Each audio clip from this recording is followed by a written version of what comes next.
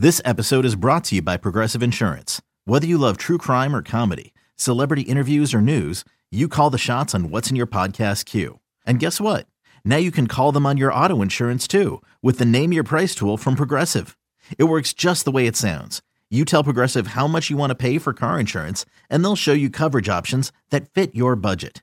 Get your quote today at Progressive.com to join the over 28 million drivers who trust Progressive. Progressive Casualty Insurance Company and Affiliates. Price and coverage match limited by state law. You could spend the weekend doing the same old whatever, or you could conquer the weekend in the all-new Hyundai Santa Fe. Visit HyundaiUSA.com for more details. Hyundai, there's joy in every journey. For Michigan State, it's 4.5. I see the over for that one as well. Here's the funny thing about it. First of all, I think Vegas kind of set it at 4.5 because I don't really think Vegas cares. Vegas doesn't do much research when it comes to Michigan State. You can be like, oh, it's Vegas. Vegas knows who their moneymakers are. I tell you, the best conversation I ever had was with one of the guys, like the pit boss of the sports book. And it was early morning, and I was just talking. I'm like, why do you guys always, this is like maybe 15 years ago, why do you guys always disrespect Michigan State? And he was like, son, we care about money. Michigan State fans don't come out here and bet. So honestly, he said, I put my 3 kids through college thanks to Notre Dame, Michigan, and USC. Their fans come out here all the time. So you entice that fan base. Honestly, I think for Michigan State, it was like, guys, how many games? Wait, the quarterback left and the wide receiver left. So 4.5, everybody, we good with that 4.5? Okay, put it at 4.5. Let's see if anybody bites. If they do, we'll move it. I look at it. I see 6 games. I got 6 games that I think they should win. I got 3 games that I have in the toss-up category, and then I got 3 games that probably you're not going to win. I don't know if you noticed this, Rico, but a lot of Michigan State fans seem to be afraid of their own shadow. So I bet half of the Michigan State fans that are listening are hemming and hawing on the 4.5 games. Oh, they're hemming and hawing. This thing's so horrible. And so Vegas is right. You're not going to get a big, strong contingency to come in and be like, this isn't over no matter what. Dude, Michigan State fans only support their team when it's over and they're in the Rose Bowl or some game. You know that from the phone calls that we get. I agree. Michigan could be 0-11 going into Ohio State, and they still will say, we got a chance. If State is undefeated, they treat it like a no-hitter. Can't say anything. Oh, yeah. Can't do anything. No, because what if we lose? I don't even want to get into that. I'm going to go back to what the topic we're talking about because I'm not going to bash on the whole fan base. No, but that was just my point. That's why Vegas does that because they're not coming in heavy hitters like super confident or overconfident. Mattress Mac ain't putting 1.5 million on State's over or under in that game. Now, I'm not a betting man a lot. Like, I don't bet a good amount of money when I do place bets, but I would place one of my heavier bets on them going over 4.5. Right. And that's just me knowing that a Big Ten football team should win 5 games a year. For Michigan State, this parallels 2 years ago. Like, they can't be worse than last year, can they, Rico? Well, you know, it was a caller yesterday who really kind of put in perspective. I forgot his name. I wish I knew it because I want to give him all the credit in the world. But he was like, think about this. The defense, I think, had, 29 injuries on it. Mm-hmm. Then you had the 9 or 8 guys suspended from the tunnel incident at Michigan. You were one of the worst pass defenses in college football. And this team was still Elijah Collins cutting to the right instead of the left of making a bowl game. Sure. Okay? As bad as the season was, if Collins runs to the right, it's in the middle of the field, they beat Indiana, this team is playing in a bowl game, either in downtown Detroit or downtown Phoenix. And you probably feel different about the team coming into this year. I don't think you're going to run. That, to me, was a doomsday scenario. I've never seen 29 people lost at some point for the year on a defense. Wow. And I think the writing was on the wall, too, because the very first game when Darius Snow went down, you should have. Snow went down and Henderson went down. Yeah, right. Yeah, right then and there. First game. And what I'm looking at now is I think a lot of the depth you may have because of all the injuries and all the playing, I think the front seven is going to probably be the strength of the team as of right now. But it just kind of reminds me a lot of 2 years ago. I'm not saying they're going to have the same results. Rocky Lombardi leaves. You got an unknown at quarterback. Remember, everybody thought Jake Russo was going to be the guy, and it wasn't. I remember somebody betting you on air that it was happening. I was like, it's not going to be that guy. It was a Gator, like Gator. No, it's Russo. My guys told me it's Russo. All right, your guys trump my guys, Gator. It's Thorne, but you had a running back who came in that nobody knew about, kind of was an also ran.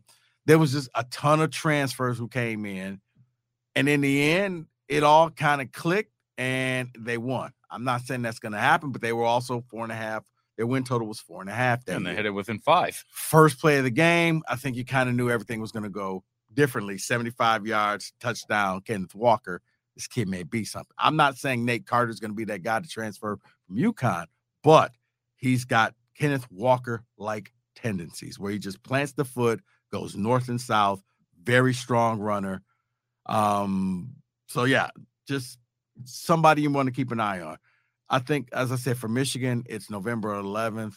That's their key game. For Michigan State, it's September 16th. Home game against Washington. Good chance that's going to be a night game, 10-year reunion of the Rose Bowl. That's how long it's been.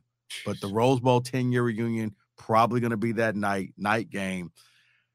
I got to double check this, but I think if it is, that's a feather in State's cap because I think they've only lost 2 night games at Spartan Stadium in a long time. I can only remember Iowa on that last second play. And that wasn't even technically a night game. That was a 3:30 that went into the night, I believe. No. That was a night game because I remember it was like 5 seconds left. Yeah. No, you're right, because then there was an overturned tanker, and I didn't get home till like 4 in the morning. That's right. Yeah, I was about to say, I didn't get home for some reason. You're right about really that. Late. And Ohio State, when JT Barrett, it was his coming out party. I think it was 20. They won against Oregon. They won all those Friday night games. Yeah. The Boise Nebraska State was a nighttime game that they won. Yeah. Wisconsin, that was a nighttime game that they won. So yeah, when they go to tonight, for some reason, they get the energy from the crowd, and they've done some things. Washington coming in, it's Michael Penix Jr. But kind of like 2 years ago, third game was Miami. It was in Miami, and it was De'Aaron King, Heisman Trophy candidate. De'Aaron King was going to just light Michigan State up. Michigan State not only knocked him out of the game, De'Aaron King never played again. It's wild. He never played again. Had a strip fumble, 6. He threw 4 turnovers in that game. It was not his best game. Plus, he got knocked out. He came back. He got knocked out again. I say all that to say Washington's going to tell me what's going on. They start off with Central and Richmond. Those should be 2 games that they win. Now, according to that 4.5, you only got to win 3 more games. You got Washington. You got Maryland. Maryland's going to be homecoming. I got Maryland as a toss-up game. It's always going to be a toss-up game. At Iowa, I have that as a toss-up game because Iowa's always got good defense, and now they're adding more and more pieces to that offense. Oh, you mean Michigan West? Yeah, you got Ruck, and then they also just got Ohio State receiver transfer there too. You got at Rutgers. I think that's one of your wins. You got Michigan at home. Now, before everybody's like, that should be one of the games they can't lose. Even bad Michigan State teams play Michigan well.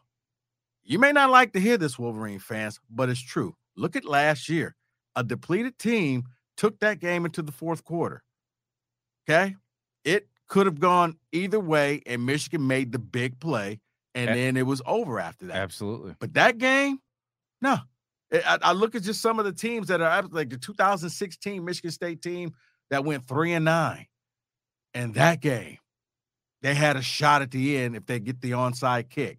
That's when Peppers took the 2-point conversion. So, it's kind of like when Oakland plays Michigan State in basketball. Like it or not, Oakland's going to play Michigan State a lot tougher. They just won't win. That's all. Right. I'm just saying it's going to be a tough game. It's poor coaching. Rico. At Minnesota, I think that's a game that they can win. Nebraska at home, I think that's a game. Ohio State, no. Mel Tucker has no way to defend Ohio State. As bad as Michigan beats Ohio State just embarrasses. It's a controlled scrimmage for the Buckeyes. It's not even. You'd be better off just picking 5 Ohio State players and bringing them over to the MSU side just to make it competitive. At Indiana, I think you can beat Indiana, and then Penn State at home. Kind of like Michigan, I've seen bad Michigan State teams upset Penn State. So that's where James Franklin kind of gets in his own way. Like even 2 years ago, Penn State should have won the game against Kenneth Walker and the Spartans. James Franklin decided, I'm not going to throw to my top wide receiver getting ready to go to the NFL. No, I'm just going to run the ball. And, I lost? Yeah, you lost, James. And then he complains because it was something wrong. So that's your over-under totals for the local teams. I think both teams are going to go over. I think Michigan, if there's one game they're going to lose, it'll be Penn State. For MSU, I think they can over under 4.5. I think they can easily hit 6. You're looking at the gray area between 6 and 9 games. If they catch some breaks, if things start to work and fall the right way, you could end up with like a 9-3 type of record. So that's how I see it. What you got?